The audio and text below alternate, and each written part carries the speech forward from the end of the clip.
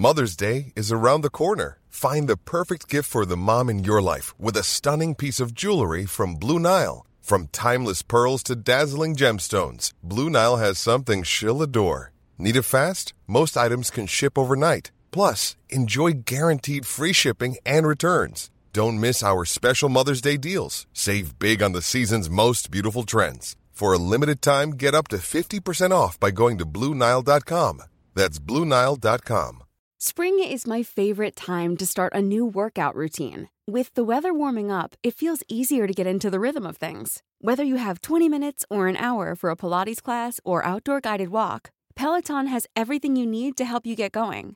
Get a head start on summer with Peloton at onepeloton.com. Even on a budget, quality is non-negotiable. That's why Quince is the place to score high-end essentials at 50 to 80% less than similar brands. Get your hands on buttery soft cashmere sweaters from just $60, Italian leather jackets, and so much more. And the best part about Quince, they exclusively partner with factories committed to safe, ethical, and responsible manufacturing. Elevate your style without the elevated price tag with Quince. Go to quince.com/upgrade for free shipping and 365-day returns.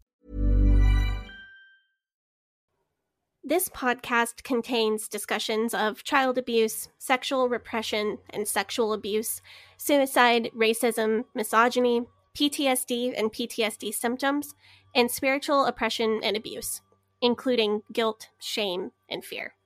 In most episodes, we will be mentioning some of these concepts in a general way without any graphic detail. If any of these topics or other triggering topics will be mentioned in great detail, we will let you know at the beginning of each individual episode, as well as in the show notes for that episode. Rolling river of time, you've healed me in too many days. No regrets, no confusion, there'll be no pollution. I'm so thankful I've decided to change my ways. Welcome back to the Leaving Eden podcast. We hope that you are well, we hope that you are happy, and we hope that you are all healthy. My name is Gabriel Hakohen, and I am here with my co-host. Hi, I'm Sadie Carpenter, and if I were allowed to have that much caffeine, I would love to be drinking a Monster Energy right about now. Would you really? Yeah. Are you sure that you haven't lost your sense of taste because of the coronavirus? No, I really would. Monster is another one of those things I think I got a taste for because of my IFB years. And, you know, much like cheeseburger soup, I understand that it's not the healthiest and I can't just have one every day. But it is something I do still enjoy on occasion. Well, if you drink Monster Energy during pregnancy, then your baby is going to punch its way out. You know, it's going to be like Alien. Yeah, that's definitely not the outcome that I'm going for. I do think it's kind of interesting that Hyles-Anderson College is where I started drinking Monster pretty much daily. And I think it's funny that it's even sold in their little campus store because, as we all know, Monster Energy drink is truly satanic. That's right, people. Today we're going to be discussing and dissecting the satanic nature of Monster Energy drink. But before we do that, I just have to say that the Leaving Eden podcast is a fully independent podcast, which depends on listener support. If you like our show, then you can support the show by joining our Patreon, which is going to be patreon.com/Leaving Eden podcast, where we have extended episodes. You can also recommend this podcast to your friends, to your family, your coworkers. And if you leave us a good iTunes review, that'll also help us grow our audience. And if you are a fan of the show, you can also join our Facebook group. It's called Eden Exodus, the Leaving Eden podcast Facebook group. And, you know, we get posts in that group like pretty much every day with, you know, funny stuff, insights, you know, more in-depth discussion of the things that are going on. You know, there's a great community that's growing with us and the listeners. And that's something that I'm really happy about. Yeah, the Facebook group is really great. We've been answering some questions, which was fun. And kind of gauging if we ever did a question and answer episode, what would be the top questions that most people have that what we'd want to put in that episode. Yeah, and that's also another thing that I wanted to say is that you can, if you have questions that you want to ask us, you can join the group, ask the questions in the group, or you can, send us an email, and then we'll eventually have an episode where we read your questions and answer them on the air, and that's going to be really fun. I know I'm spitballing on a live mic here, but I would really like to do a question and answer episode for one of the episodes that's going to air while I'm on maternity leave in a couple weeks. Yeah. I think that would be one neat thing that we could prepare ahead of time. I'm trying to have several weeks off, obviously, after I have a baby, before I have to start recording episodes again. If you have any questions, that would be cool for a question and answer episode. It can be silly or serious. You can send those to the podcast email. And if we get enough, we'll do an episode. And that's going to be leavingedenpod@gmail.com. Thank you. Yep. And we also kind of talk about in the Facebook group. I also like to poll listeners about, would you be interested if I did an episode on this? So even if it doesn't ever make it to air, you get to hear some of my more out there episode ideas. Yeah. But Sadie, these are interesting times. You can say these are interesting times, you'd say, right? Oh, yes. Yeah, times that are full of lies and conspiracy. And I know that I have seen more than a few lately, but, I seem to remember that in an earlier episode, you mentioned that the IFB are sort of likely to believe all sorts of conspiracy theories, urban legends, pretty much anything that can be found on Snopes.com. Yes, there is just an incredibly broad collection of myths, urban legends, and conspiracy theories that are prominent with lots of conservative Christians, both from behind the pulpit and now that social media is more of a thing. Church members use that platform as well for the same theories. Disturbingly, it's some of the same theories that seem to be foundational to QAnon. I'm not saying that QAnon and the IFB are the same thing by any means, but they have theories in common. There's going to be some overlap there in believers too. Yeah. Heavy overlap as far as I can see from my experience. Yikes. Some main topics of interest tend to be supposed proofs of creationism, supposed proofs of the Great Flood, other Bible stories that they're trying to prove true. Like there's a common urban legend about a man who got swallowed by a whale, which is supposedly proof that it happened to Jonah the way that it was portrayed in the Bible. Oh, that was like really, really popular. Supposed proofs of the existence of heaven and hell, urban legends about people who like died for 5 minutes and went to heaven and came back, that sort of thing. And of course, just a plethora of anti-gay rhetoric.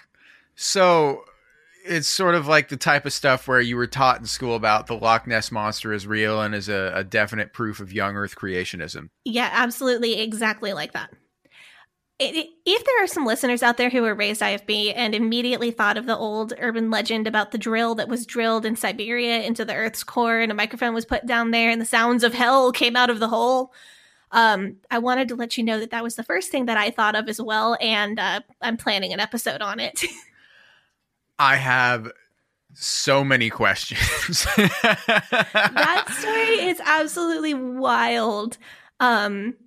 And it was broadcast on some major Christian television as truth. So it goes outside the IFB. I was terrified of that story for most of my life. And it's really symptomatic of the culture of conspiracy theories and misguided beliefs in the IFB and other similar groups. So the IFB would, I don't know, like maybe believe that Walt Disney was being frozen alive underneath the Castle of Magical Dreams in Disneyland? Sure. I mean, that's not something I'd expect to hear from behind the pulpit, most likely, unless it was hand in hand with a conspiracy theory about Disney being involved in human trafficking or Disney existing to make children into Satanists. Yikes. The myth that people might be aware of, the word sex being spelled out subliminally in The Lion King, that old myth. Oh yeah, I saw that. I've seen these ones where they're like, oh yeah, dirty Easter eggs hidden in Disney movies and stuff, where it's really just like the animators just Some of them are just the animators screwing around, and then some of them, like the one that where it supposedly says sex in the Lion King, it's SFX, it's special effects, like the special effects department. Oh, who was and like they're shouting just, themselves out. yeah, they're just like putting that in there, and then the IFB gets a hold of that, and they're like, "Oh, it's a cameo!" Like, Because children know the word sex, and that's gonna damage them somehow to read it on a screen. Anyway, before we get off track on that, yeah, like I said, a lot of these theories are predecessors to what is now QAnon, and a lot of them come from theories about so-called satanic ritual abuse, which is a conspiracy theory from the satanic panic of the late 70s through the 90s. So that one example is the idea of adrenochrome, which is a QAnon theory. That is a rehashed version of satanic ritual abuse, which comes from the late 70s. So what I'm saying is that these are not new ideas. They've been going around for decades, and there are these myths that become really common, like the idea of backmasking in music. And it spreads through word of mouth, and these theories get rehashed with every new generation or every new iteration. You know, it was one thing when you were hearing it over the phone or from your neighbor, and then it became another thing when you read it in an email, and now it's another thing that you're reading it on social media. But it's the email same forwards. basic theory. Oh man, the early 2000s, they're coming back. The 2004 baby, email forwards, pop punk is coming back. You know, I feel like pop punk is possibly coming back. Pop punk is back already, man. Yeah, because like I know people in bands. Oh yeah, pop punk it's a thing again. People are really excited about it, and like it's all like cool. the people. I was never an emo kid. That's the thing, is that I was never an emo kid, and so like all the pop punk revival thing, I'm just kind of like, it wasn't my thing back then. It's not my thing now. Yeah. I'm down for it.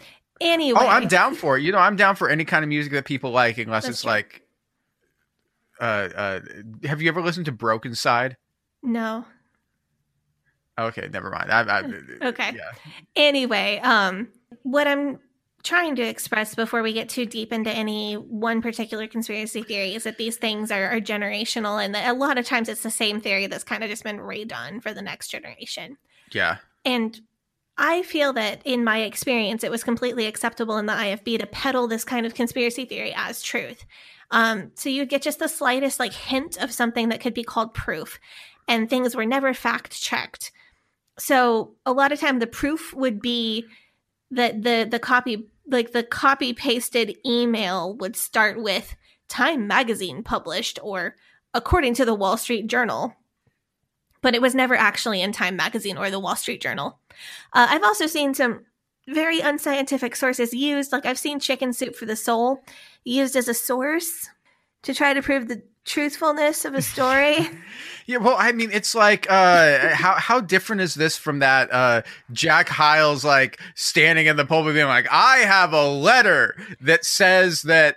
Mm-hmm. That's my from point. It's the not. judge in Arkansas that says that the reason why this man murdered all of those people was because he stopped going to church.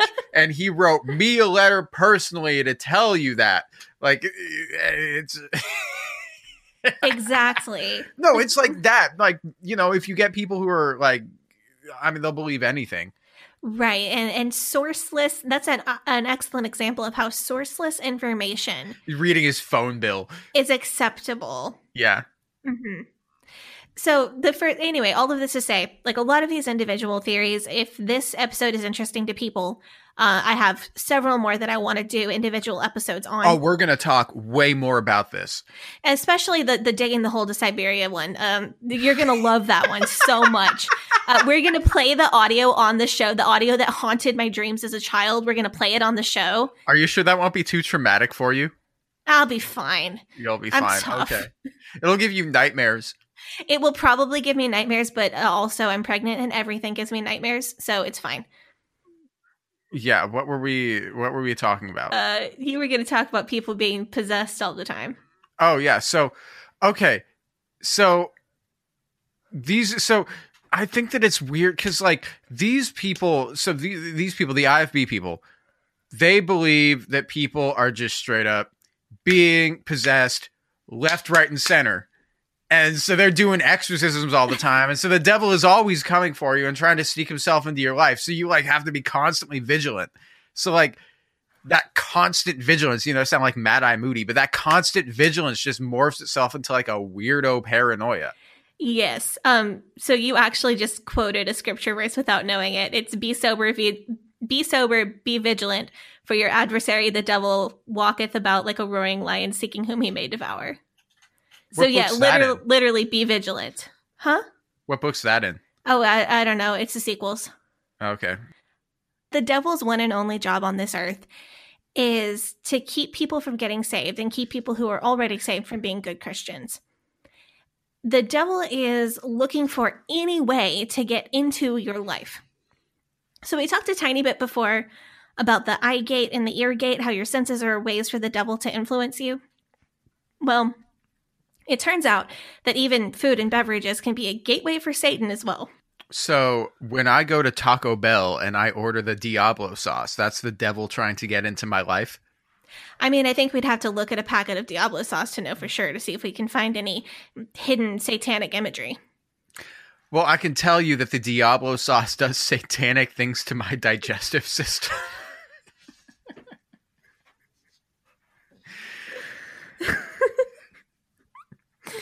Well, speaking of stomach turning things, today we are talking about something that does slightly make me feel queasy, if not because of the content of the specific viral video that we're discussing, but also because of the person behind the video and her ideologies. And of course, I'm talking about the Monster Energy drink lady, Christine Weick. Christine went viral in the early 2010s due to a video of her explaining supposed satanic symbolism on cans of Monster Energy drink. So, Gavi, have you seen this video? Oh, I've seen the video. I've seen it like 8 or 12 times. Oh, okay. Yeah. No, I remember when this first came out and I sent it to all my friends. We had it was the funniest like when she's like, the devil laughs. That's right. How we were laughing. She's like, Monster Energy drink, bottoms up, upside down cross, the devil laughs, and we were laughing. No, so my husband knows that I'm recording. My husband's a big fan of this video as well, and he knows that I'm doing this episode. So over the last couple of days, if I've been cooking dinner or if I'm in a different room in the house, he'll walk into the room that I'm in whenever he's to like finish whatever he's drinking, just so he can say the line "bottoms up" and the devil laughs. That's a great. Yeah, I mean, he's a metal musician, right? Yeah, that should he's be like kind of a been following line. Me around with that line. That should be a line in one of his songs, right? I mean, that's like a metal line if ever there was one, like bottoms up and the devil laughs. Yeah, that's great. He has made very cool experimental music using samples from viral videos before. Oh. So now I'm trying to push him into doing this one. Bottoms up and the devil laughs. I have to play. I'll send you that one of the songs that he did. I think you'll find it interesting. Actually, that could be like an Iron Maiden song, like bottoms up and the devil laughs. Like, oh yeah, that'd be like a good Iron Maiden song with a middle. Yeah. Yeah. I can tell you're in some kind of mood because we just did Striper homework a little bit ago. We did, and I talked about Iron Maiden, and then I listened to a bunch of Iron Maiden, man. Iron Maiden's great. Yeah. Anyway, full disclosure, as best as I can tell, Christine Weick is not IFB, particularly. There is enough crossover between her other religious views and the exact content of the Monster Energy video and the IFB's beliefs that I felt like it was worthwhile to talk about her video. She uses some specific techniques that I've discussed before, I think in the prophecy episode, including using the numerology of Hebrew letters, and that's a common IFB technique. So anyway, those are some of the reasons I thought it was worthwhile to give her an episode on this show. Well, should we get into the exact claims that she makes in her video? Yeah, let's get into it. Okay. So, correct me if I'm wrong, that this woman's principal claim is that Monster Energy is an avenue through which the devil can enter your life. So, the M logo on the Monster Energy drink can corresponds with the number 666, and the letter O on the can contains a cross, which when you drink a Monster Energy drink is going to turn upside down. Yes. And I just thought of an analogy that needs to go here. The religious people who believe in religious Christians who believe in possession in the way that IFB and other evangelical groups do, believe that the devil is kind of like a vampire. You know, a vampire can't come into your house unless you invite it in, right? Yeah. So they believe that the devil can't possess you unless you invite him in. However, you know how vampires can trick you into inviting them in like some vampire legends? Oh, yeah. So they'll knock on your door and be like, oh, I need to use the bathroom. Sorry, it's an emergency. You'll be like, oh, come on in. And then they'll be like, yes, I'm in. Now I can suck your blood. Right. So the devil can trick you into inviting him in without even knowing it. Like we said in the Exorcist episode, where what was the quote? They're like, the demon is a liar, but he will mix lies with the truth to confuse you or to manipulate you or to attack you. So the devil can't just jump on a random person and be like, I've possessed you now. But the devil can trick you into inviting possession. And that can happen through a can of energy drink with satanic energy or satanic imagery. So the first thing we have to tackle is the 666 claim. Yeah. You will hear this woman claim that the Hebrew letter Vav corresponds to the number 6. So this is similar to, in English, the letter A is associated with the numeral 1, B with 2, C with 3. So maybe when you were a little kid, you used a code to write notes with your friends where you assigned a number to a letter and used that to send secret messages. Maybe you got super fancy and used 26 for A and 25 for B, 24 for C, so on. Yeah, so in Hebrew, this is like an actual thing. Like where people... So if you see people talk about the number 18 being like a special number in Hebrew for Jewish people, it corresponds to the word Chai. Like, Chai, yeah. Which is related to life or like life force, right? Yeah. Okay. So it's like an actual thing. And this is a more formal association in Hebrew than it is in English. Like in English, it's a loose association. Okay, this is like stronger. And it's not just a made-up thing for people who are trying to identify the Antichrist or predict the rapture or figure out what energy drinks are satanic. Yeah, that's correct. So it's like, that's absolutely true. So the letter Vav is associated with the number 6. Okay. So this lady... That's real. Okay, so that's good to know that this is starting with an element of truth. So Christine Weick noticed that the Monster Energy catchphrase was "Release the Beast." And I guess that kind of free associated for her with the beast of Revelation. In Revelation, the beast is a person who sort of is a right-hand man to the Antichrist. Your people's interpretations vary wildly on who exactly the beast is. The way I was raised, he's a person who's like, if the Antichrist hypothetically was the president, this guy would be the vice president. So wait. So maybe the beast is just Marshawn Lynch. I don't get it. You know Marshawn Lynch, the football player? He goes beast mode and then... Oh. Yeah, you've never seen that on TV. He used to play for the Seahawks and he played for the Raiders. Is he still in the league? I know the name. I know the name, like he's a football player, but that's... Yeah, Marshawn Lynch. Yeah, great player. I haven't had regular TV in 5 years. When he would like, you know, break through like all the defenders, you know, and he would get a ton of rushing yards, and when he would like, you know, get all of his when he would have like a really long carry, it would be like beast mode. He'd go through like the whole D line and just like he broke like there was some clip of him breaking like 20 tackles in one play. It was wild. Holy cow. Yeah, I'll send that to you. That's wild. Marshawn Lynch, he was a great player. Okay. Well, okay, so maybe he is going to be the right-hand man to the Antichrist. Yeah, he'd call it beast mode. So maybe she's just talking about Marshawn Lynch. So Monster Energy drink's apparent association with an evil person, prophesied in Revelation, made Christine suspicious of the potential satanic intentions of Monster Energy, the company.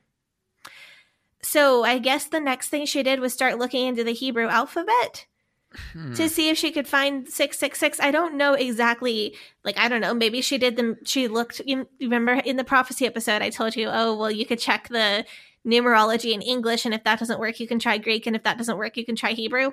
Yeah. So what I am secretly curious about is how many iterations did she have to go through to like find the 666? Well, she does find it in the M logo, M in Monster. She thinks it represents 3 of the Hebrew letter Vav, so 666. Interesting. Yeah. And I mean, I gotta say, so I'm looking at the Monster Energy logo right now. I think her logic is low-key pretty sound. Like I'm looking at this logo. Like it looks like 3 Vav letters, like slightly misshapen, but not unrecognizable. Mm-hmm. I always thought that the Monster Energy logo was supposed to look like, something with like 3 talons, like a bird claw or like claws or something had clawed through the can from behind, like it was trying to get out, like there was a monster in the can. Right. But now I think this drink is actually the work of Satan. So interestingly, and I promise not to go super off track on this one, in the video, Christine has a black poster board. It kind of looks like, the vibe is very much like a high school science fair project. It's a black poster board with different images and different visual aids that she's using to help sell her thoughts about Monster. I was fact-checking before we did this episode, or before we went to recording, about whether the letter Vav is associated with the number 6. And I Googled Hebrew letter 6. And what I got was an identical image to the one she's using on this board. Which is interesting because it kind of makes me wonder if she was kind of doing her research backwards. I think she was assuming that there is a 666 somewhere on this package. I just have to find it. Like she's starting from the assumption that there is a 666 and I have to find it, rather than starting from the question, could there be a 666 on this package? So it's like they're a confirmation bias. Right. That's what I'm trying to say. Thank you. Yeah. What's more interesting than that, though, is the website this image comes from. Like, holy shit, dude. It contains every single instance of Christians appropriating Judaism, like Hebrew language and Jewish history, that I have ever heard of, and dozens more. So, of course, I couldn't prove that this image came from this particular blog or originated there, and I can't prove that Christine Weick believes all of this, because it's a simple image, so it could have come from anywhere. But I thought that was an interesting connection anyway, that the same image came up on this website that's like super appropriative. So clearly this website did not appropriate the booming Israeli tech industry's excellent web design, because this website gave my eyes cancer. Oh no. Maybe I can find a good Jewish doctor to cure it. You having trouble telling your own jokes today? Bad. What? I said this website looks so bad. We'll have a link to it. We'll put a link to it. It's terrible. It's horrible. It's like 90s AOL website with like, Have you not noticed that a lot of Christian websites are really bad? Is this new I to have you? Noticed that. That's not new, but it's still hilarious. It looks like okay. I was just gonna all their suits are from the 90s. All their web design is from the 90s as well. I tell you. Okay, so I assigned. You guys are gonna. Oh, you guys have already heard this. You guys have already heard that I assigned her Sex in the City, because we're doing the homework episodes different weeks than we're doing the regular episodes. You guys have already heard that episode, but man, I started watching that show, and like the suits in that, man, they look like they're swimming. Every time you see a man in that TV show, like the pants are so baggy. Ooh. Like the IFB, that's where like when I was watching the IFB and I was like, oh man, these people need a tailor. Like it was really just all their suits. They bought them in the 90s and then they never got a new one. Like that's what's going on here. Well, I was going to say, if this website gave you eye cancer, that maybe instead you could just get an eye patch and then plagiarize a bunch of songs, and then you could be the next Patch the Pirate.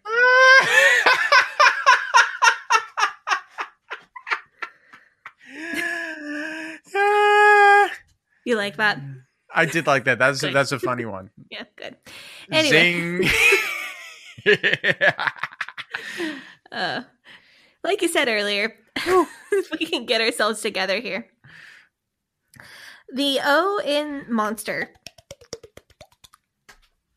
has a cross shape in it, and that's Christine's next proof of the secret satanic messaging on this can.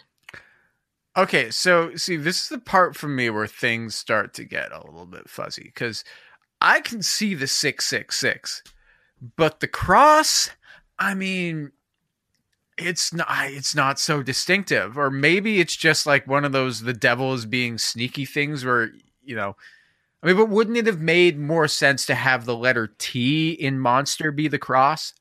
Maybe that would have been too obvious. Like, I don't know, maybe the devil needs to be sneakier than that, because dog whistle, we live in a Christian nation, and people wouldn't accept this if it were too obvious. I find it really disturbing that Sir Lewis Hamilton, a Christian athlete, would allow himself to be sponsored by a clearly satanic energy drink. I mean, maybe his 7 World Drivers' Championships and all-time record for race wins were fueled by the power of the devil, and all of the Sir Lewis Hamilton haters were justified in their hatred, and they're not just racists. Well, see, I take issue with the idea that the upside-down cross is satanic to begin with. It is sometimes used or considered to be a satanic symbol, but it's actually the farthest thing from a satanic symbol. Even the Church of Satan. Yeah, the Church of Satan had to go on Twitter and be like, hey, this is not us. Like, that's a Christian symbol. This ain't us. Yeah, but also they're Satanists, so they're probably lying to you. Like, the fact is that they're saying that the upside down cross is not one of their symbols is probably the greatest proof that we have that it is, in fact, one of their symbols. Yeah, the IFB scripture you're looking for is John 8:44, which talks about Satan being a liar, the father of all liars.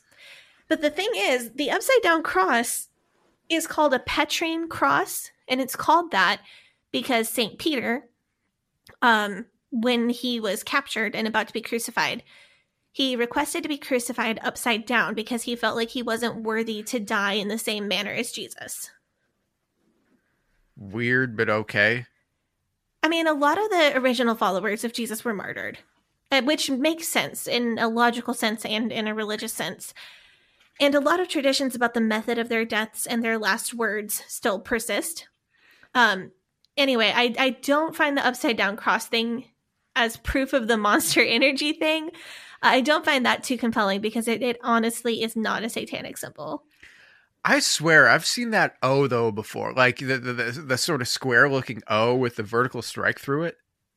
Okay, are you thinking of a Greek letter phi? No, because the phi is a circle and like the O is like a square. Okay. I don't know. Maybe I was watching anime or something. Or maybe like a kung fu movie. I don't know. It might have been Avatar: The Last Airbender. I swear I've seen that before, but it was like Asian. It wasn't European. Okay. If you know what this is, write us. Yeah, please send me a message. Please tell me. Post it in the Facebook group. Tell me what I'm looking for. I know I've seen it before. Tell us before one of us loses our minds. Yeah. Okay. I'm just saying that if I was making this stuff up about Monster, though, I would have said that it was a phi because in Greek, it's associated with that which gives life. So she could have more easily said that, like, oh, this is mocking God, or this is saying that there's another life giver other than God. That's kind of a stretch, though. Yes, but so is the 666 thing, and so is the cross thing. Okay, but it's more of a stretch than the 666. I can see that's more of a stretch than the cross thing. Really? Yeah, the 666 thing, I can see that. I'm like, oh, okay. Okay. Anyway, this is kind of anticlimactic. Those are the only two things that are the actual religious issues that this lady has with the Monster Energy drink logo branding. After she goes over those two things, she makes a quick pit stop to be offended by the BFC branding, which was on the particular can that she was holding. It stood for Big Effing Can. Yeah, and I think that's got more to do with Monster Energy's target demographic being man-children named Kyle who punch through drywall than it has got to do with anything else. Yeah, it's not really clear why she pauses to be offended by that, given that she's already convinced that the entire company is full of Satanists. I don't know about you. Most Satanists I know are pretty sweary. She has also read on the package that MILFs dig it, referring to Monster. So combined, do you know what a MILF is? That's her she thing. asks rhetorically. Do you know what a MILF is? Very angrily, which is kind of funny. Yeah, which is. So the fact that the package mentions that combined with the BFC is her proof that this is not a Christian company. And if this is a Christian company, if it's not a Christian company and there's a cross on it, then it must be satanic. So that's kind of where hate to use the word logic, but that's kind of where the logic comes from. And I mean, I can see how this would make sense to somebody if their entire worldview is basically the devil is everywhere and we need to constantly be on our toes from him so that we don't get possessed by demons who want to keep us from being Christians. Yeah. Yeah. The further I get away from the IFB, the more I see how this does come off as complete batshit to people who don't believe that the devil is everywhere trying to possess randos and get them to commit human sacrifices. I can tell you, though, at the time, it made pretty good sense. Theories like this.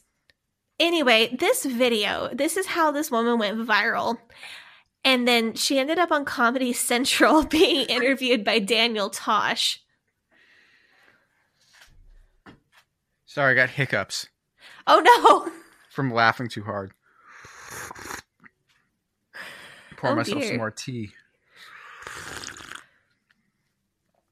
So what we are talking about here is the Comedy Central show Tosh.0. And in one of the recurring segments, the host, Daniel Tosh, like what he does is he gets people who had viral videos to come on the show and then he interviews them. It's called Web Redemption.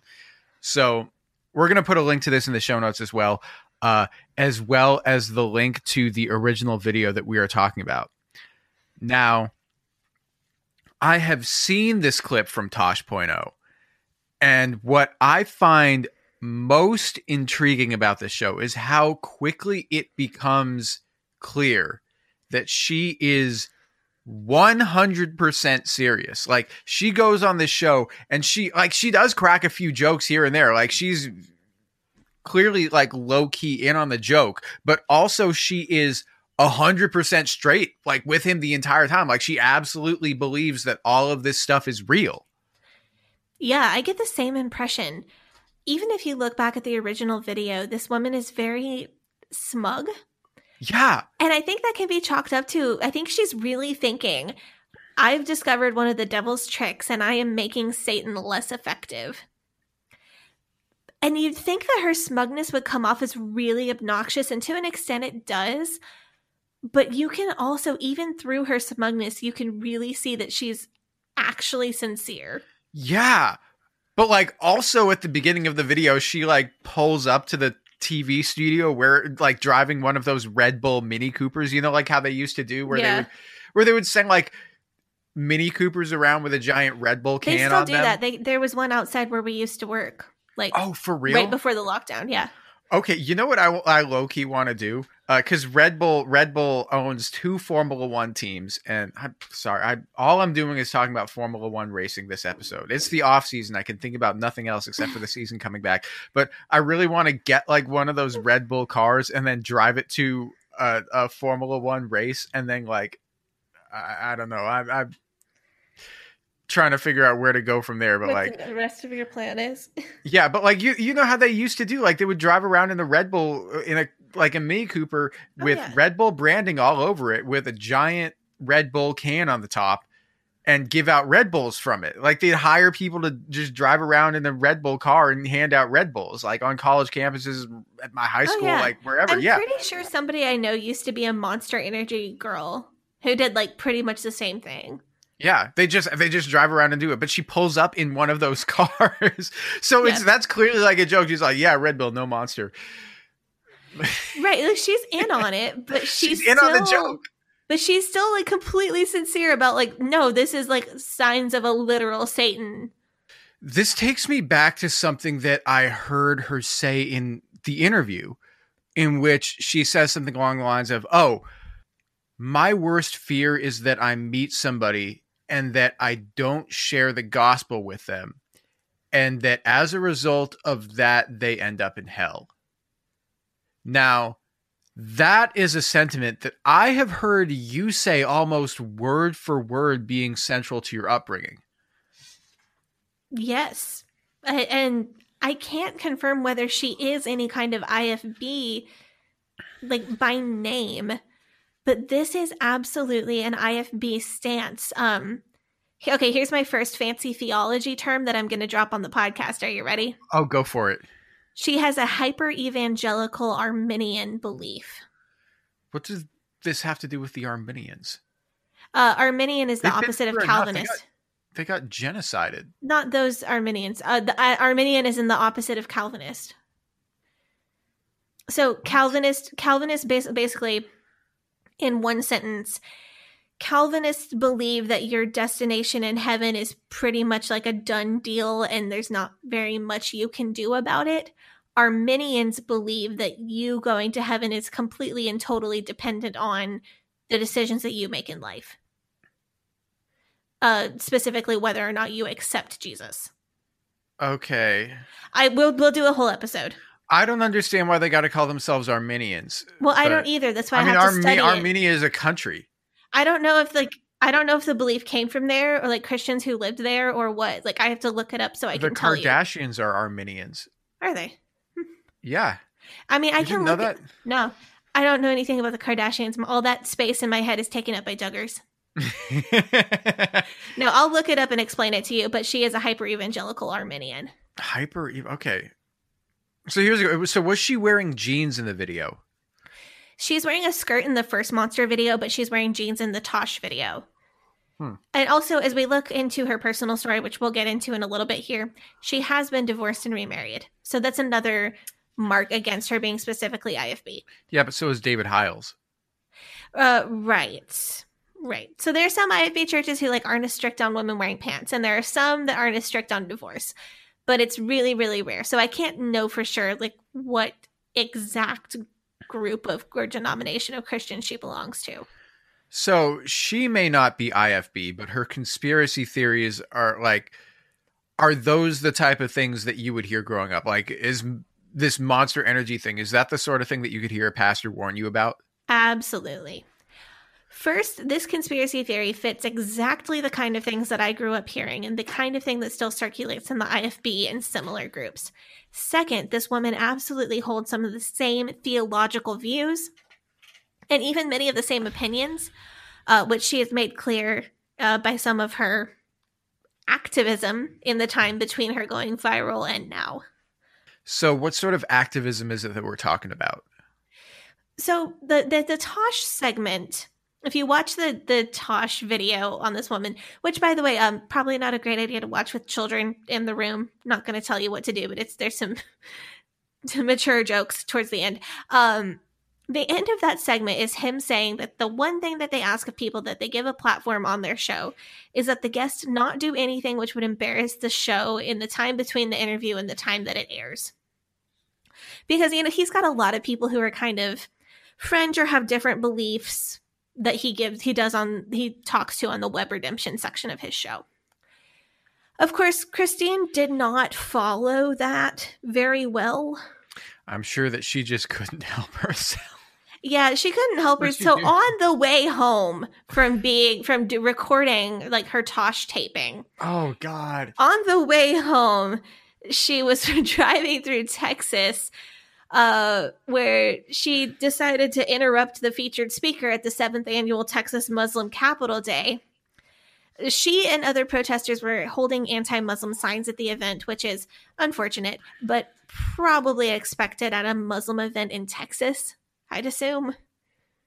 I mean, even here in Portland, we get conservative protesters here and there. There was like a decent group of Christians protesting the Kiss concert I went to. I saw Christian protesters at an Ariana Grande concert. What? They had signs of pictures of aborted fetuses on them. I'm not sure. Yeah, I'm not sure what that had to do with like Ariana Grande. Maybe they were just trying to traumatize her target demographic of teenage girls. That's terrible. Yeah. It's so strange to me. So I've attended many concerts that should probably be of more concern to that type of Christian than Ariana Grande or Kiss. But why did those two get the protesters? I mean, you'd think at least they'd be protesting her song "God Is a Woman." Right. I mean, why would you need that kind of imagery at an Ariana Grande? That's so inappropriate and sad. But it's weird to me. So I've seen King Diamond. No protesters. Downtown Portland, no protesters. I saw Ghost, no protesters.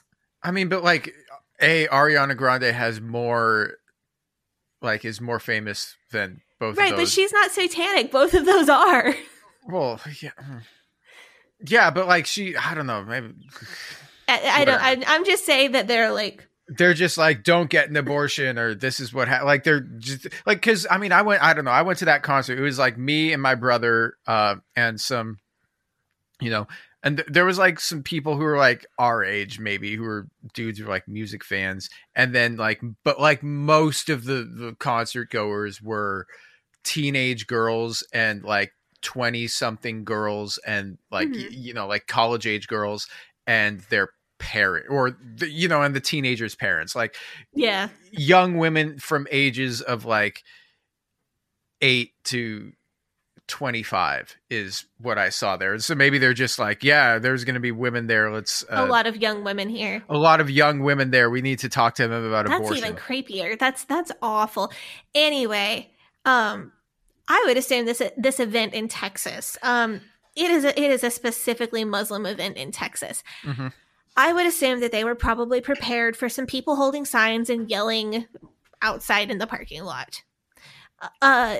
Christine, though, after holding signs and yelling in the parking lot as people came in, she somehow made her way up behind the person speaking and like wrenched the microphone away and started ranting about Jesus, how Islam is trying to dominate the world, but Islam will never dominate America, and Islam will never dominate Texas, until security dragged her out. And probably not surprisingly, this is neither the first nor the last time she had interrupted a specifically Muslim event. So with this quote-unquote activism, she seems to focus on political events and pretty much have the same MO at these events. Like, she'll protest with signs and look like she's just gonna like stand outside with a big old cardboard sign. But then she will find a way to steal a microphone or shout over people. And it's always the same kind of phrases about how Muslims will not dominate us. So basically, she's like the Wish.com version of Westboro Baptist Church. I mean, that's not a terrible description. It's not just Muslim events that she's been known to protest. Before she went viral, she had been filmed, and this is really funny. She had been filmed by a news station standing by the side of the road on Mother's Day with a sign reading, "Thank your mom today for not being gay." But what if your mom's gay? So she seems to be operating on the incorrect notion that only straight people can reproduce and that queer people can't or don't have children or adopt children just like other people do. What if you've got two moms? You have to thank both of them for not being gay. Yeah. Well, but then you get the day off on Father's Day probably, so it all evens out. You don't have to thank your dad. No, two Mother's Day gifts on the same day? Yikes. Yeah, I mean, life is rough. Life is rough. Yeah, that's why children should be raised by a mom and a dad. One gift for one mom on Saturday, one mom on Sunday.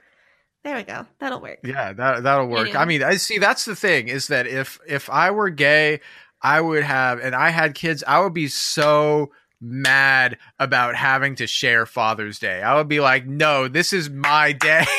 Well, Neil Patrick Harris and his husband, I don't know what they do for Father's Day, but one of them is Papa and one of them is Dad. So okay, maybe sure, they split up the holiday too. Like maybe one of them celebrates in May and the one of them celebrates in June. Oh, interesting. I don't know. I just feel like if anybody's doing gay parenting right, it's probably Neil Patrick Harris. I mean, you never know. I don't know for sure. That's just my perception. I like Neil Patrick Harris. I love How I Met Your Mother. That show was really good. I love Neil Patrick Harris a lot. Now, it might interest you to know, though, while the news station was filming Christine's Mother's Day anti-gay protest, they got footage of someone with a good arm throwing a strawberry slushie at her. And it's beautiful. It's really nice. She got her right in the face. It was great. So pretty soon we're going to find out that SLUSHY is an acronym for sending losers underground straight to hell for everlasting eternity. Everlasting eternity. There we go. Okay, that's perfect. But like, yes. Really, this lady does love a good acronym. But like when she was on Tosh.0, when she was on Tosh's program, she was like, what was it that she said Tosh stands for? I think she said it was taking others straight to hell. Yeah. But Tosh asked her why she would say that. And I think her response was really interesting because she comes back with, because it's true. And this goes back to what you were saying about her sincerity. It appears to me that in her mind, the fact that the acronym works out is actually some form of support for her opinion that Tosh is in fact taking others straight to hell. Like she actually, and this is what I am seeing in the way she spoke. I think she actually does believe that her opinion means more because there's an acronym that supports it. So if my name were going to be an acronym, what would it be? I think it would be good, amazing voice, really intelligent, and extremely... What's an L word that starts with... a word that starts with L that means handsome? Luscious. Extremely luscious. There we go. Oh, well, that was a flashback to making acronyms for people's names in the 4th grade. I got all A's in the 4th grade, man. That was my year. And as a result, my maturity and sense of humor haven't evolved since then. But in all seriousness, who is this lady? Because like, if this feels like another situation like we had with the Duggars, where some weirdo gets their break on TV, and so like we can laugh at them, but then they use this opportunity to show their religious extremist tendencies. I was wondering the same thing, so I took some time to look into this lady's backstory. And it is much more of a wild ride than I thought it would be. So let's take a minute to take up the offering. And when we come back, we can get into what made Christine Weick the person that she is. Okay. Tired of ads interrupting your gripping investigations? Good news. Ad-free listening is available on Amazon Music for all the music plus top podcasts included with your Prime membership. Ads shouldn't be the scariest thing about true crime. Start listening by downloading the Amazon Music app for free or go to amazon.com/truecrime ad-free. That's amazon.com/truecrime ad-free to catch up on the latest episodes without the ads. Spring is my favorite time to start a new workout routine. With the weather warming up, it feels easier to get into the rhythm of things. Whether you have 20 minutes or an hour for a Pilates class or outdoor guided walk, Peloton has everything you need to help you get going. Get a head start on summer with Peloton at onepeloton.com.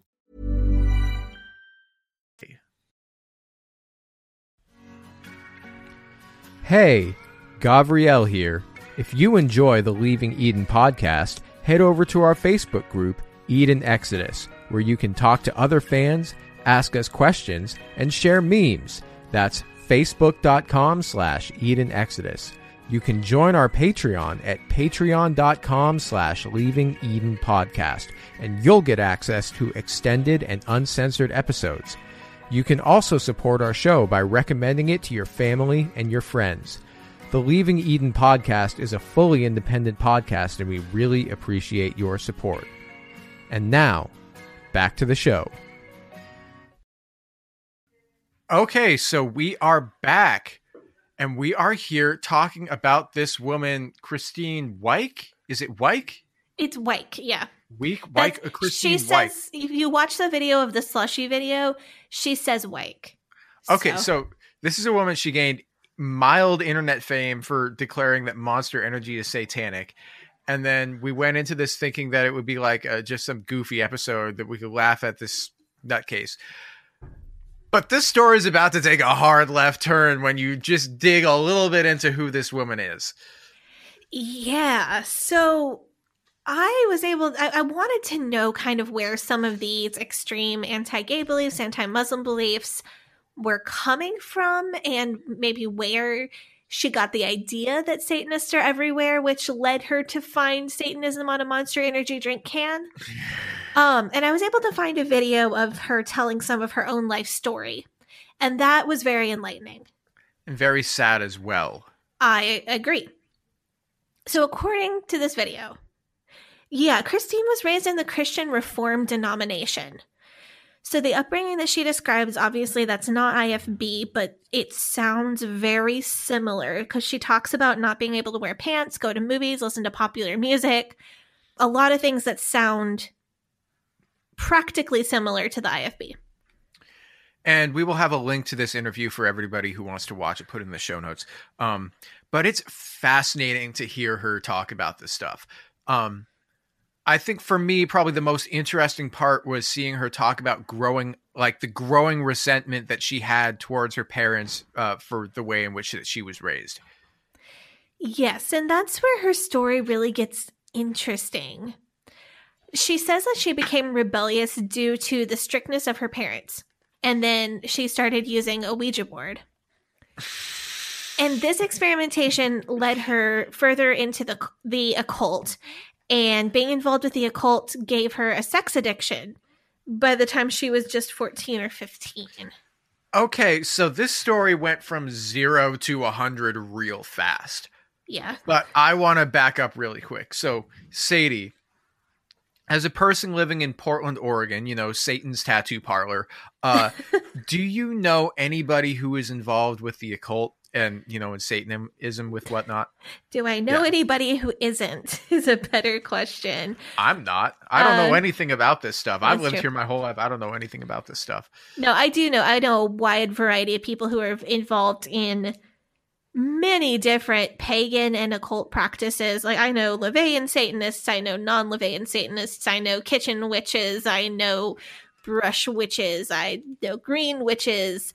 And a few card-carrying members of the Church of Satan. I don't know if I know any members of the Satanic Temple, but I'd be pretty surprised to find out that I didn't. Yeah, I don't know what any of those things are.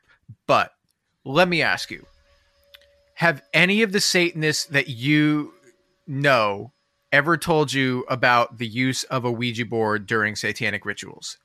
So are Ouija boards a tool of satanic ritual abuse? No. Ouija boards are a toy, like an accessory. They were literally invented or copyrighted by, what is that the game Hasbro, I think. But it's either them or the other people who make games, who I can't remember at the moment. Ouija boards are literally a toy. Some people do use them in rituals, but not for anything serious. People, like a witch who was trying to cast a spell or summon a demon would have no use for a Ouija board. I promise. None. People like to get little purses shaped like them, or have them on t-shirts, or have like tiny little cute Ouija earrings. But that's more symbolic. It's like, oh, it's a symbol of somebody who is somewhat involved in the occult, but the boards themselves are not actually useful for any kind of actual occult ritual that I know of. So in Christine's interview, she describes the Ouija board literally as like a gateway drug to Satanism. Like she says, I think like not everyone who uses a Ouija board will become a Satanist, but it's just like not everyone who goes into a bar will become an alcoholic. Like, what? This is not an uncommon belief among Christian fundamentalists. I would make the analogy to people saying weed is a gateway drug. Consuming weed is not going to make a person biologically any more likely to try other drugs. The gateway factor is that if you happen to live in an illegal state, then you've potentially made a connection who will sell you an illegal substance, and they might sell you different illegal substances. that are more dangerous than weed. Her analogy with alcohol isn't awful, but the flaw in her analogy is that bars have alcohol in them and Ouija boards don't have demons in them. Correction. Ouija boards allegedly don't have demons in them. You know, Mythbusters say they don't. Yeah, but that's just what the demons want you to think. Anyway, I'm absolutely certain that when our friend Christine was playing with a Ouija board, she fully believed that she was becoming involved with the occult and demons. I assume because she had been warned so heavily against using the Ouija board that this was something that she could very easily like glom onto and say, yes, I did this. This was satanic. Like, because this is just like the first satanic thing that springs to mind for her because she'd been warned so heavily about it. You know, I don't think that's a bad theory at all. I think that's really valid. What I wanted to say about this supposed sex addiction is that from what I've read, psychologists aren't in agreement as to whether or not sex addiction really exists, the way that, at least not the way that it's seen like in the popular mindset. In my opinion, though, for a 14 or 15-year-old kid to say that they have a sex addiction, I mean, my first thought would be that that person is not getting positive attention at home from their parents. They have a rift with their parents, maybe, and they are seeking out sexual attention as a method of feeling wanted or feeling desirable. I am not a professional, and, you know, teenage problems are real problems, and teenagers are real people. Yeah. But my opinion, that would be the most likely reason that a 14 or 15-year-old kid would say that they have a sex addiction, like they're addicted to the validation. Yeah, so it's literally just being out there seeking validation. That's what I see. Like, I don't think they're addicted to sexual activity. I think they're addicted to feeling desired or addicted to the feeling of validation. So that being said, what she describes, and I'm not an expert, but it doesn't seem like what I've read sex addiction actually is. Like, it just seems to me like the sort of thing, like, you know, people who are extremely sheltered or conservative would view any person who uses drugs as an addict. Yeah. Like, you know, when we watched the movie Clueless and the stoner skater kid went into like a 12-step program for weed at the end? Yes. Yeah. So, or like, you know, in fundamentalist Christian circles, when, you know, they find you're watching any pornography, you have to go into the church and get healed from your pornography addiction because, you know, it's seen as so deviant. Yes. So I think it could be that as well, or a combination of that with my theory. What we don't get from her is a definition of what this addiction entailed. So for all we know, she could be describing like serial monogamy. Like she just had multiple boyfriends and slept with some of them. Yeah, it literally could have been somebody finding out that she was sexually active and then saying, oh, this is clearly an addiction because you don't want to stop. Yeah, and she's still so young, so somebody could enforce that definition on her. And she does get found out being sexually active eventually because she gets pregnant around the time she's 15 or 16. I thought it was later. I thought it was like 17. I thought she said 16 in the video. I don't know. She said that she was pregnant during her high school graduation. Okay, so maybe she got pregnant at 16 and then graduated at 17. Yeah, I don't know. That's how it seems. I mean, yeah, but some people graduate when they're 17. If your birthday's later in the summer. Yeah. Anyway. No, my graduation was like 3 weeks after my 18th right after birthday. You turned 18. Yeah. Mm-hmm. Yeah, so that could line up. I thought she said 16 in the video, but I wouldn't hang my hat on it. Yeah, whatever. The timeline's a little fuzzy. Yeah, but okay, a lot of things with this lady are a little bit fuzzy, as we're going to find out. So she says that she originally wanted to get an abortion, but her mother forced her to marry the father of her child instead. Yeah, and we never find anything about this man. Mm-hmm. Like, she never tells us anything about this man other than that he is a quote-unquote wonderful man, and that's how she describes him. And then she says that she cheated on him a bunch and it fell apart. Right. Her word choices are really interesting here. She uses the word forced to describe her marriage twice. Which is never a good thing. Not a great start, no. And then she talks about how good and blameless this man was and how it was because she still had a sex addiction and she cheated on him. And that's what broke up their marriage. Then she makes another really interesting vocabulary choice, and that's using the word prostitution. Yeah. Yeah. See, the way that she describes it, though, doesn't really make sense to me. So what Christine says is that she was never a professional sex worker or didn't depend on that for her income. But what she said is if somebody wanted it bad enough, they could pay me, and that is a form of prostitution.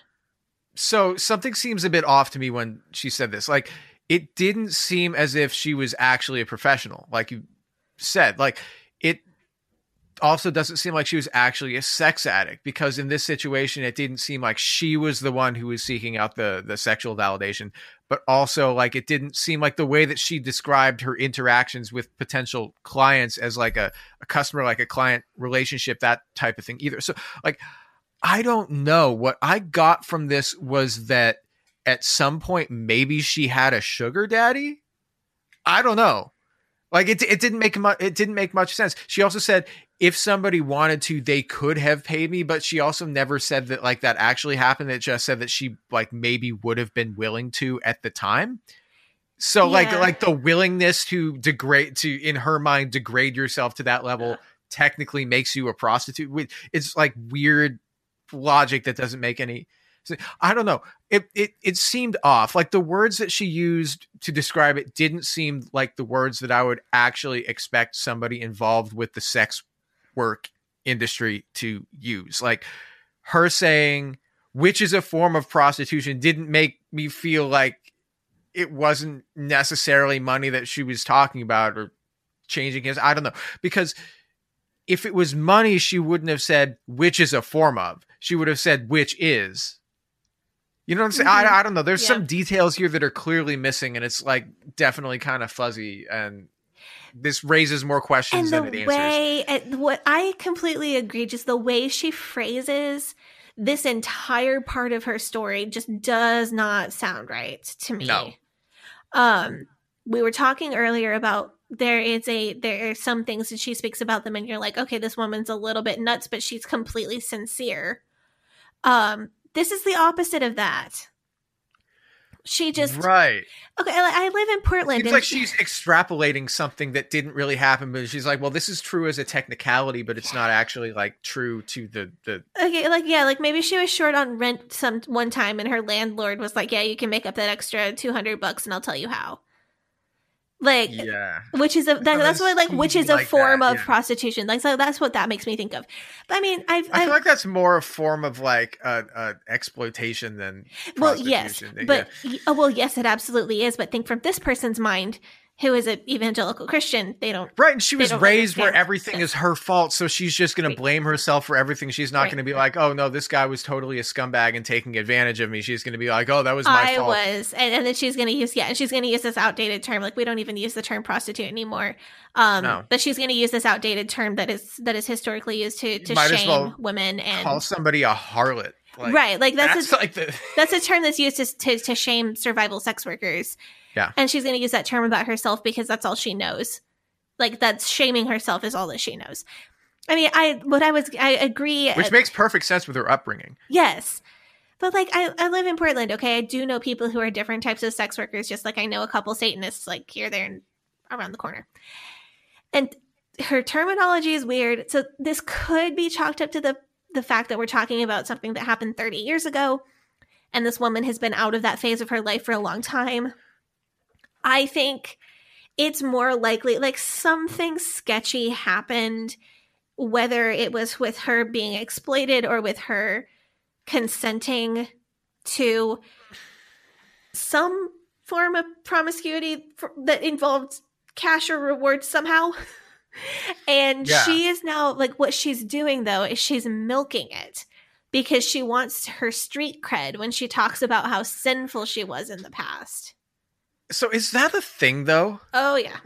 Like how people talk about how much of a badass they used to be before turning to Jesus. Like, I don't know. I seem to remember this story about Ben Carson. You remember Ben Carson, the former HUD secretary? Always looked like he was sleeping.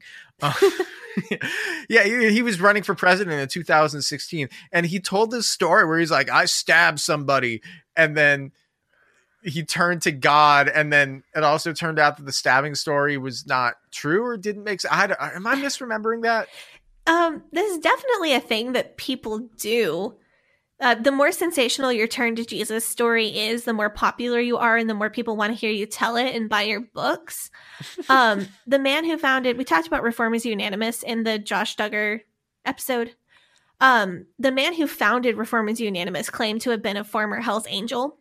And we all just ate his stories up about, shooting people and skinning people alive and heroin and all kind of stuff.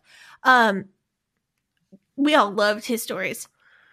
I don't specifically remember Ben Carson saying he stabbed somebody, but I don't remember it. Like that totally sounds right. Yeah. But yeah, this is 100% a thing that people do. Yeah, and I mean, I know many people who will like creatively embellish the stories of their life to make them seem like more of a badass or more amazing. And who's to say that like these things are true or they're not true? I don't know. Like, but the next part of the story seems to sort of follow that sort of I was the worst sinner that there is, but then I found Jesus narrative. Yeah, like there's no way of knowing how embellished this story may or may not be. I definitely feel like this has a foundation of truth, but it's been exaggerated. The next part of her story takes place in 1995. Christine is settled down with a man who has a teenage daughter, and they're living together, not married. The stepdaughter, well, her boyfriend's daughter, who she refers to as her stepdaughter, asked for tickets to a White Zombie concert. So Christine bought her the tickets and bought her a White Zombie CD.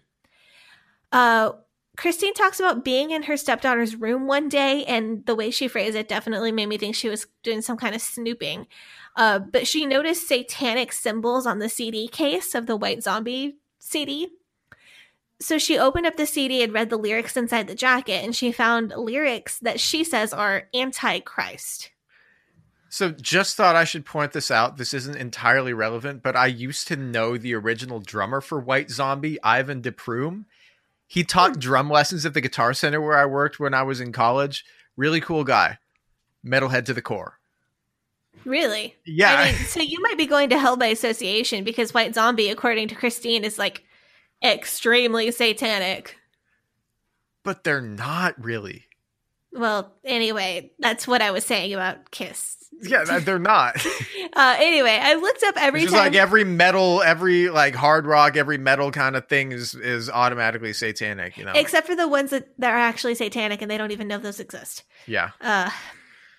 Anyway, because I was already like super deep into back-end research for this episode, I decided, what the hell? And I looked up every time that White Zombie mentioned Jesus in their lyrics. There were not very many times, but one of them was in the album Astro Creep 2000, which did come out in 1995, so that would roughly match with Christine's story here. And on the second track, it's called Supercharger Heaven. There are these lyrics. And the lyrics are, Jesus lived his life in a cheap hotel on the edge of Route 66. Yeah, he lived a dark and twisted life, and he came right back just to do it again. And then the chorus repeats like, devil man, calling devil man. Huh. So I'm assuming like that's one of the, like, White Zombie did not mention Jesus on the album that came out in 1993. So I'm assuming that it was the one that came out in 95, which was this album. And this is the only mention of Jesus on this album. So I have to assume that this is what she's referring to. I did want to point out that the satanic symbols on the jacket that Christine claims to have recognized from her time in the occult are mathematical symbols. Yeah. So not satanic symbols. Yeah, it looks like she'd have more fun finding Satan in her stepdaughter's math homework. I know, like geometry homework. Yeah, no, literally, like if you're familiar with that confused math lady meme, where it's like the lady with blonde hair and then those mathematical symbols and equations that are like in front of her. That's what's on the front of the record. Yeah. Although knowing fundamentalist Christians' attitudes towards education, it's entirely possible that she believes math is from the devil. I just thought it was funny. So I'm doing the background research for this episode, and I decided to make this one a little bit more of a deep dive. And I wanted to see those symbols up close. And we just happened to have that record at our house. So I pulled it out of the record cabinet and I was like, ooh, I got to see these satanic symbols. And I pull it out and it's literally just math. It does not surprise me at all that you guys have White Zombie on vinyl, because White Zombie rocks. I think that this particular record is the only one we have. We have some Rob Zombie, though. Yeah. As well. Well, good stuff. Oh, yeah. Anyway, she describes this moment when she is confused by... she describes this moment when she is confronted by this blatant Satanism right to her face as sort of like a crossroads for her as a person, where she can decide whether she wants to let the devil win or if she wants to take a stand. Yeah. But we'd be remiss not to mention that this is one place she reports having a conversation with God. Now, as someone who is fluent in evangelical, I want to make sure that I want to make it clear. She is not claiming to hear God's voice with her physical ears. She is describing this kind of internal conversation. Now, I can tell you from personal experience, this does feel very real. And I am going to get into that more at another time. But I wanted to make clear that she is claiming that God spoke English words directly to her. But she is not claiming that those English words were audible. Yeah, and I think that this is something that we can all sympathize, at least like an idea of having a conversation with God or having an internal conversation with some sort of higher moral authority, even if it's just like a little voice in the back of your head saying, oh, do this, don't do that. This is right, this is wrong. So that conversation with God, that is something that I believed happened to me in the past. And I honestly I don't know if I still believe in that or not. I honestly don't know. But I can tell you at one point I did think that God directly spoke to me. I don't know, jury's out. Are we ever going to get to that story on the podcast? You know what? I think we absolutely are.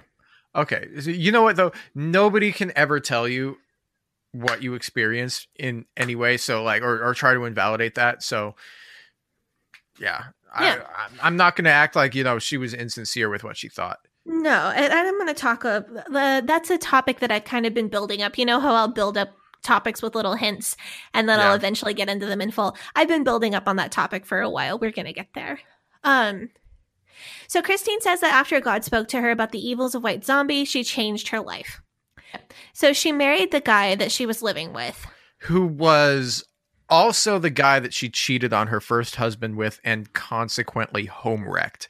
Right. But as she's seeing it, I think she's taking kind of a Dave Hiles view on this. Like, she's seeing it as like the damage is done, but we can do the right thing now by getting married and being monogamous from here on out. Yeah. And then from 1995 to 2011 or so, Christine's timeline goes completely dark. Like, we don't know what happens to her between 95 and 2011. No. And then the next time we hear from her is in 2011 when she self-publishes a book called Explain This, a verse-by-verse explanation of the Book of Revelation. The book didn't sell extremely well, but she took it on tour around the country at like Christian book fairs and similar events. Well, maybe it didn't sell well because these fundamentalists don't want to get their theology from a woman. Oh dear. That's unfortunately possible.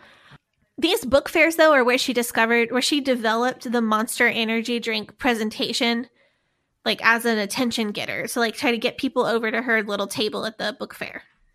Yeah. And so this Monster Energy drink presentation achieves just that. Like, it's a viral hit and it lands her some internet fame. Yeah. So it goes viral. And then like a couple of years after the video was actually made.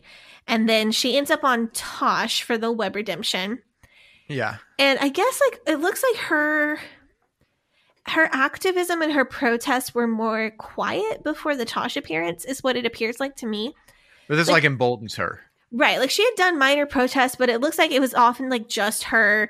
Like she drove a fair distance across the state one time to hold a sign and protested the legalization of gay marriage in 2013. But like nothing major, like stuff that definitely makes her a dick, but nothing major, nothing harmful to people, just assholery. Yeah.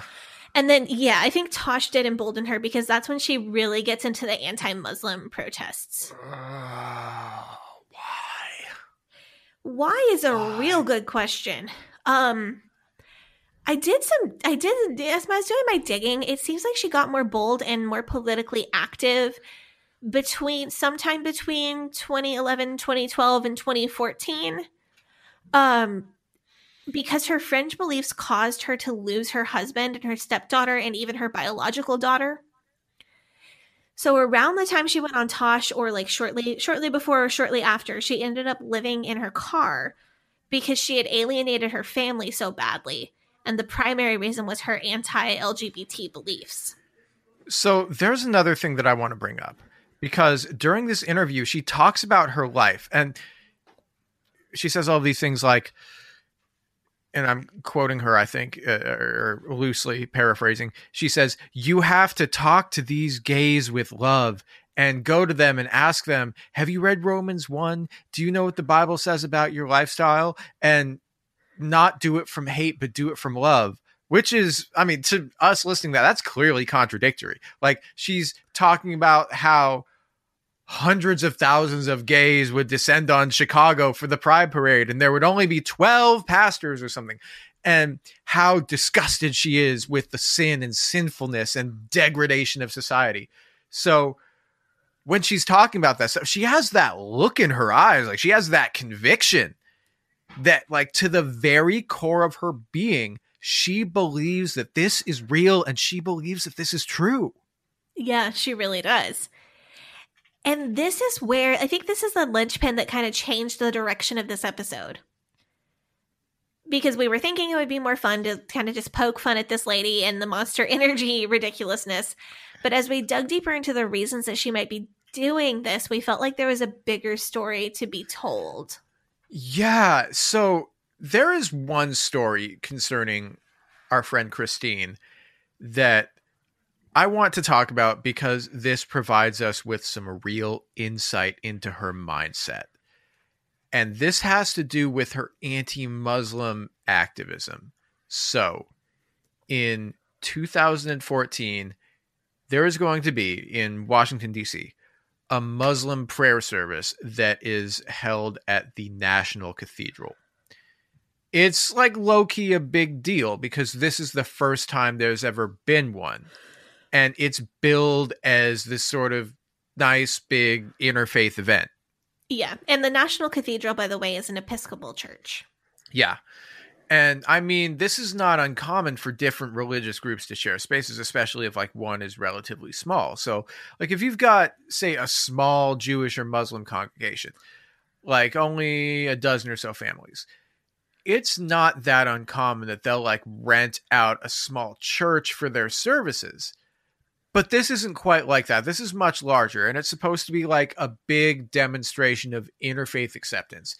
And it's at the big National Cathedral in Washington, D.C., you know, like right by the White House. It's supposed to send a message of inclusiveness. There's press, there's photographers, like the whole 9 yards. But our friend Christine, with all of the grace of a kangaroo in roller skates, decides to gate crash this event. She shows up, causes a scene, and gets 86'd. Don't forget to mention, she claims in an interview that God made her invisible so that she could get into the event in the first place. Yeah, either that or God made her a generic-looking white lady whose presence never arouses any suspicion anywhere. True. But yeah, but like this interview, this is what I really wanted to talk about, because this interview, she reveals a lot about the way that she thinks. There are a few parts that I wanted to highlight, because so before I go into this, I just want to clarify that the website that I am quoting from, WorldNet Daily, is not a reputable source of information. It's pretty extremely right-wing, and they foment a lot of conspiracy theories. But they're the what? I said, oh boy. Yeah, like, so if you go and look at their homepage, it's full of like, right now, when we're recording this, it's full of like,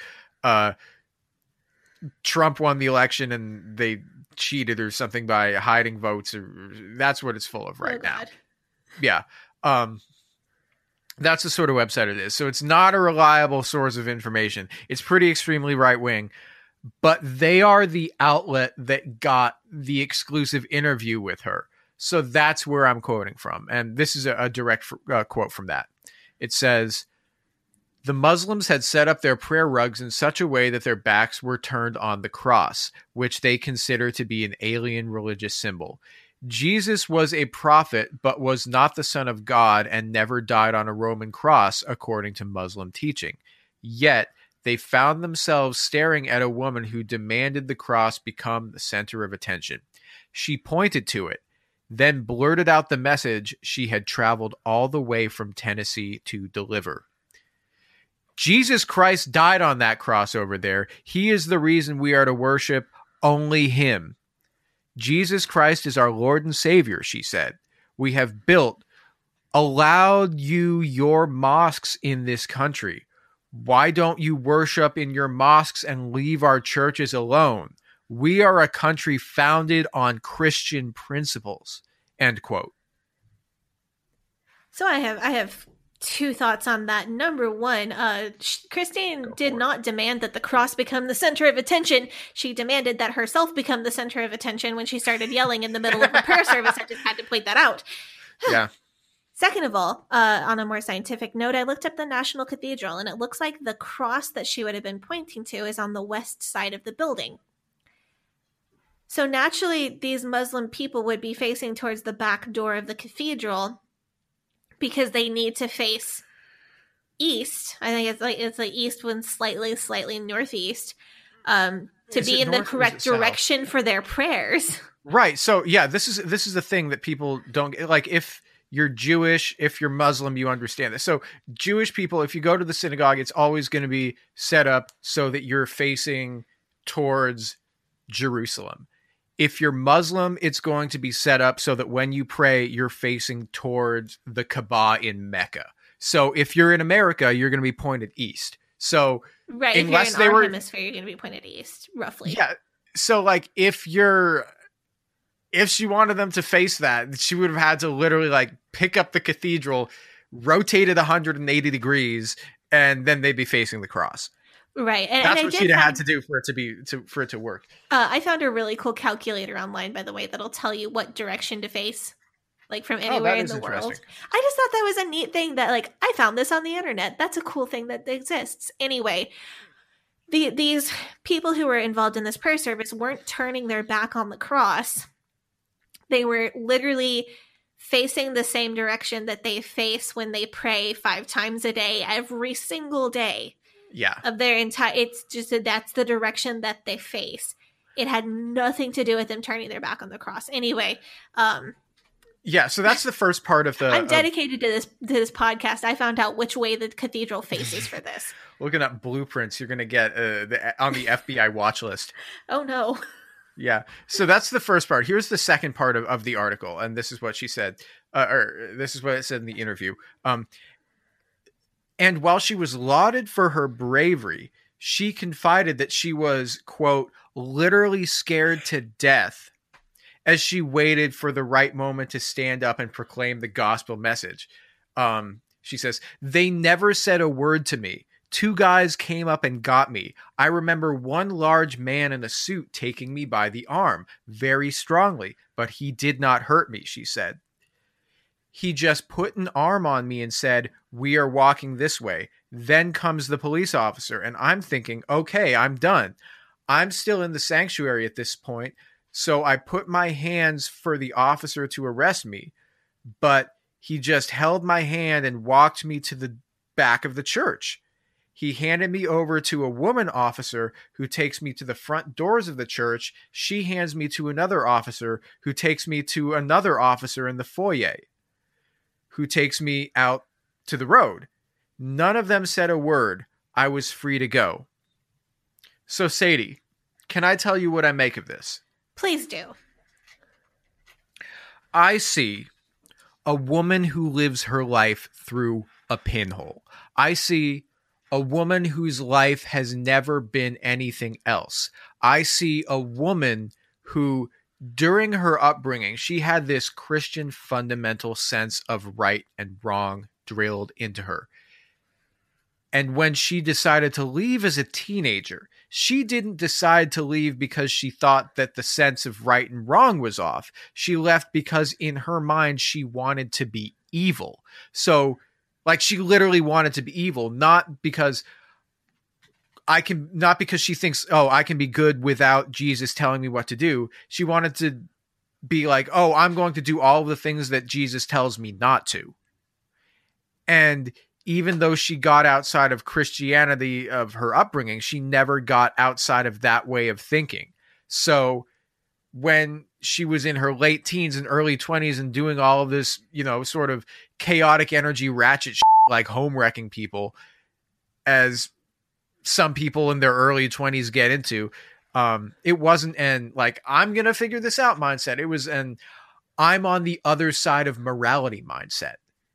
That's what I've got to understand here. That's what we've got to put our heads around.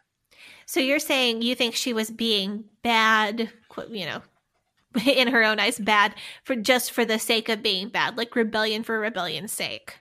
Yeah. Okay, because I can agree with that. I think you're right.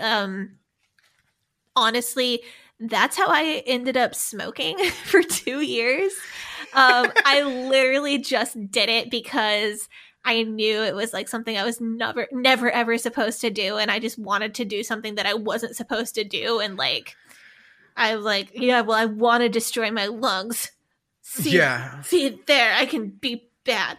And then that's how I ended up getting addicted to nicotine for like 2.5 years, and then ended up having to quit. Oh, it's fine. I'm obviously long since quit now.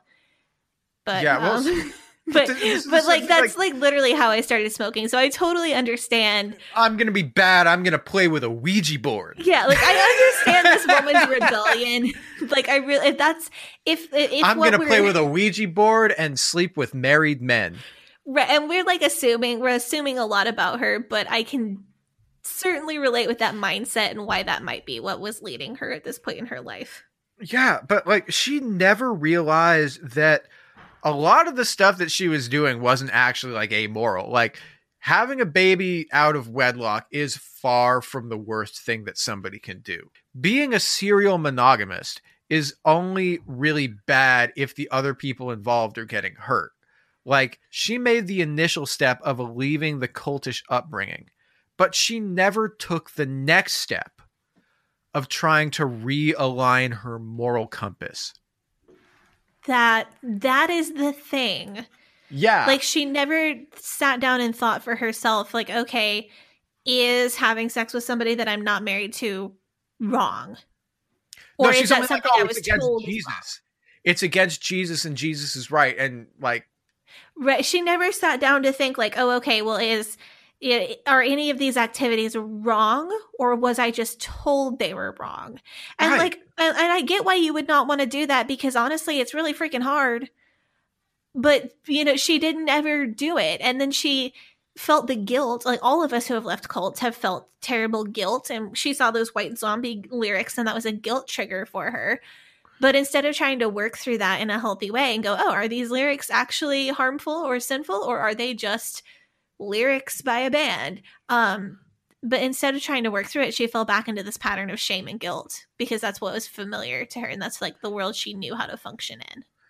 Yeah, and that's why I wanted to bring up the Muslim prayer service, because it is so indicative of her worldview. So, in her mind, Jesus equals right, Bible equals good, Christianity equals morality. Therefore, any religious prophetic figure that is not Jesus is wrong. Any holy book that is not I assume from her King James Bible, is evil.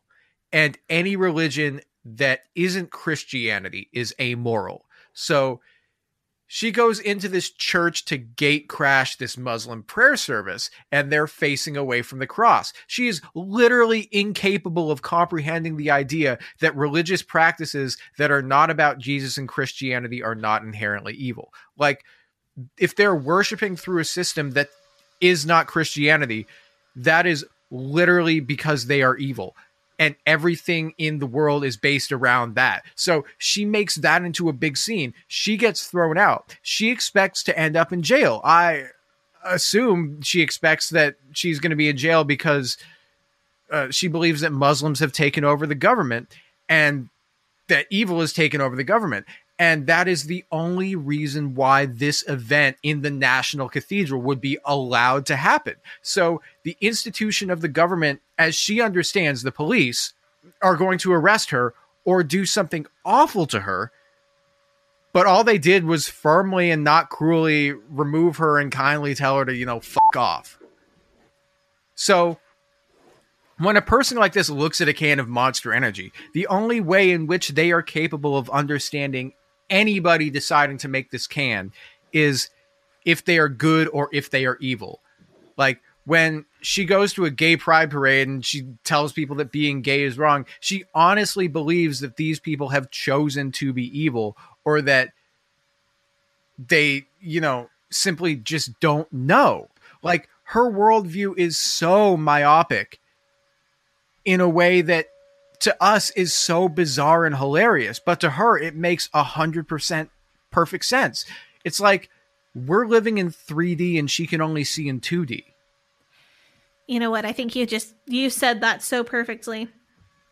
Like, did you get a sense as like an IFB member that some people literally just saw the world in 2 dimensions, like metaphorically, like somebody, like not everybody in the cult is going to see things this way, but like, some people think, like, you meet someone and you think, man, this person needs to grow an original thought. All they can think about is sinful or not sinful, or allowed or not allowed. Okay, so I didn't notice that until I left. I think that kind of thinking is almost universal within the IFB. And so is an extreme paranoia about even thinking outside the box on this kind of thing. I don't want to be completely without nuance. There are people who are more this way than others. Of course. And I would maybe have thought something like, this person is, my IFB thought process maybe would have sounded like, this person is too paranoid about what's sinful. They don't really need to go into that much detail. If they are trying that hard and they're still wrong about something, then God is going to overlook that sin, or God is going to help them figure it out. They don't need to be that crazy about it. I might have thought something as well, like this person is unreasonable in how they interpret that scripture. But as far as thinking of things in categories as like good or bad, allowed or not allowed, that very black and white thinking, it's almost essential to being in the IFB at all. Everybody that I know that has worked to not have black and white thinking is now probably one of our listeners, because they have left the IFB. I don't know anybody who has developed. So people will start to develop that more nuance in their thinking and work on not being so black and white in their thinking. And generally 5 years later, they're pulling out of the IFB. Yeah. I mean, black and white thinking is popular everywhere, though, like in politics and religion and culture. I think it's really catchy because it offers a simple answer to like a complicated question. Yeah. Yeah. I can really see that. Yeah. And so what we have here, I think it's just another example of us finding something loony on the internet that we wanted to make fun of. And then we dig a little deeper, and then there's, something really nefarious at work. Yeah, this was gonna be like a funny episode of just making fun of, like, hey, this lady is. It went 0 to 100 real fast. Just yeah, like but that's like, how many times life. does that happen when we write these episodes? Yeah. Anyway, that's going to be it for today. Be sure to tune in on Thursday for a homework episode. I have no idea what that's going to be because at the time of recording this, we have not gotten up to that point yet. But tune in on Thursday. There's going to be a homework episode, and you guys are going to enjoy it, hopefully.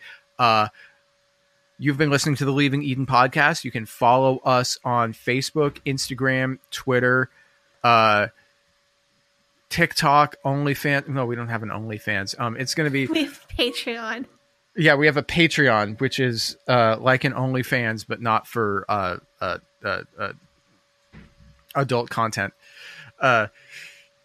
You can follow us. It's going to be at Leaving Eden Podcast for the Instagram and the Facebook, and for the Twitter it is going to be at Leaving Eden Pod. You can write us an email at leavingedenpod@gmail.com.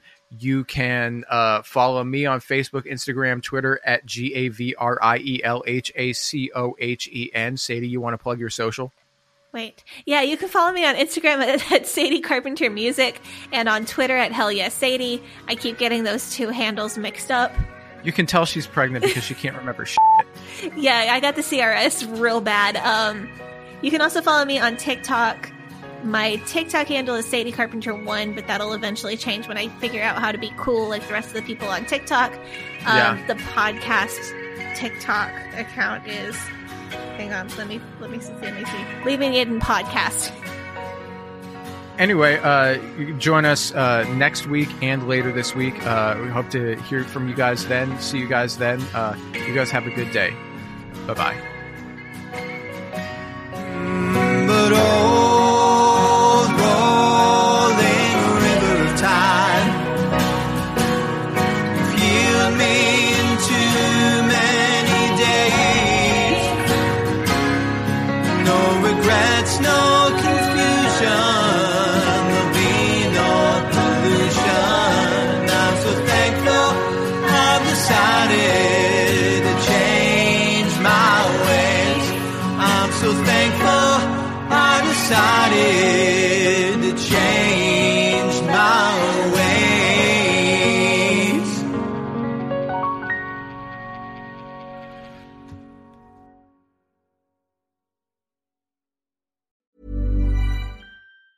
Tired of ads interrupting your gripping investigations?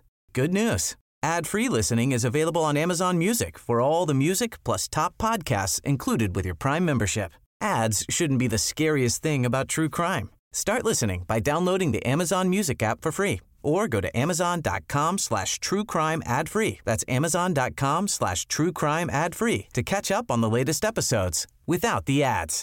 Hey, it's Paige DeSorbo from Giggly Squad. High quality fashion without the price tag. Say hello to Quince. I'm snagging high-end essentials like cozy cashmere sweaters, sleek leather jackets, fine jewelry, and so much more. With Quince being 50 to 80% less than similar brands.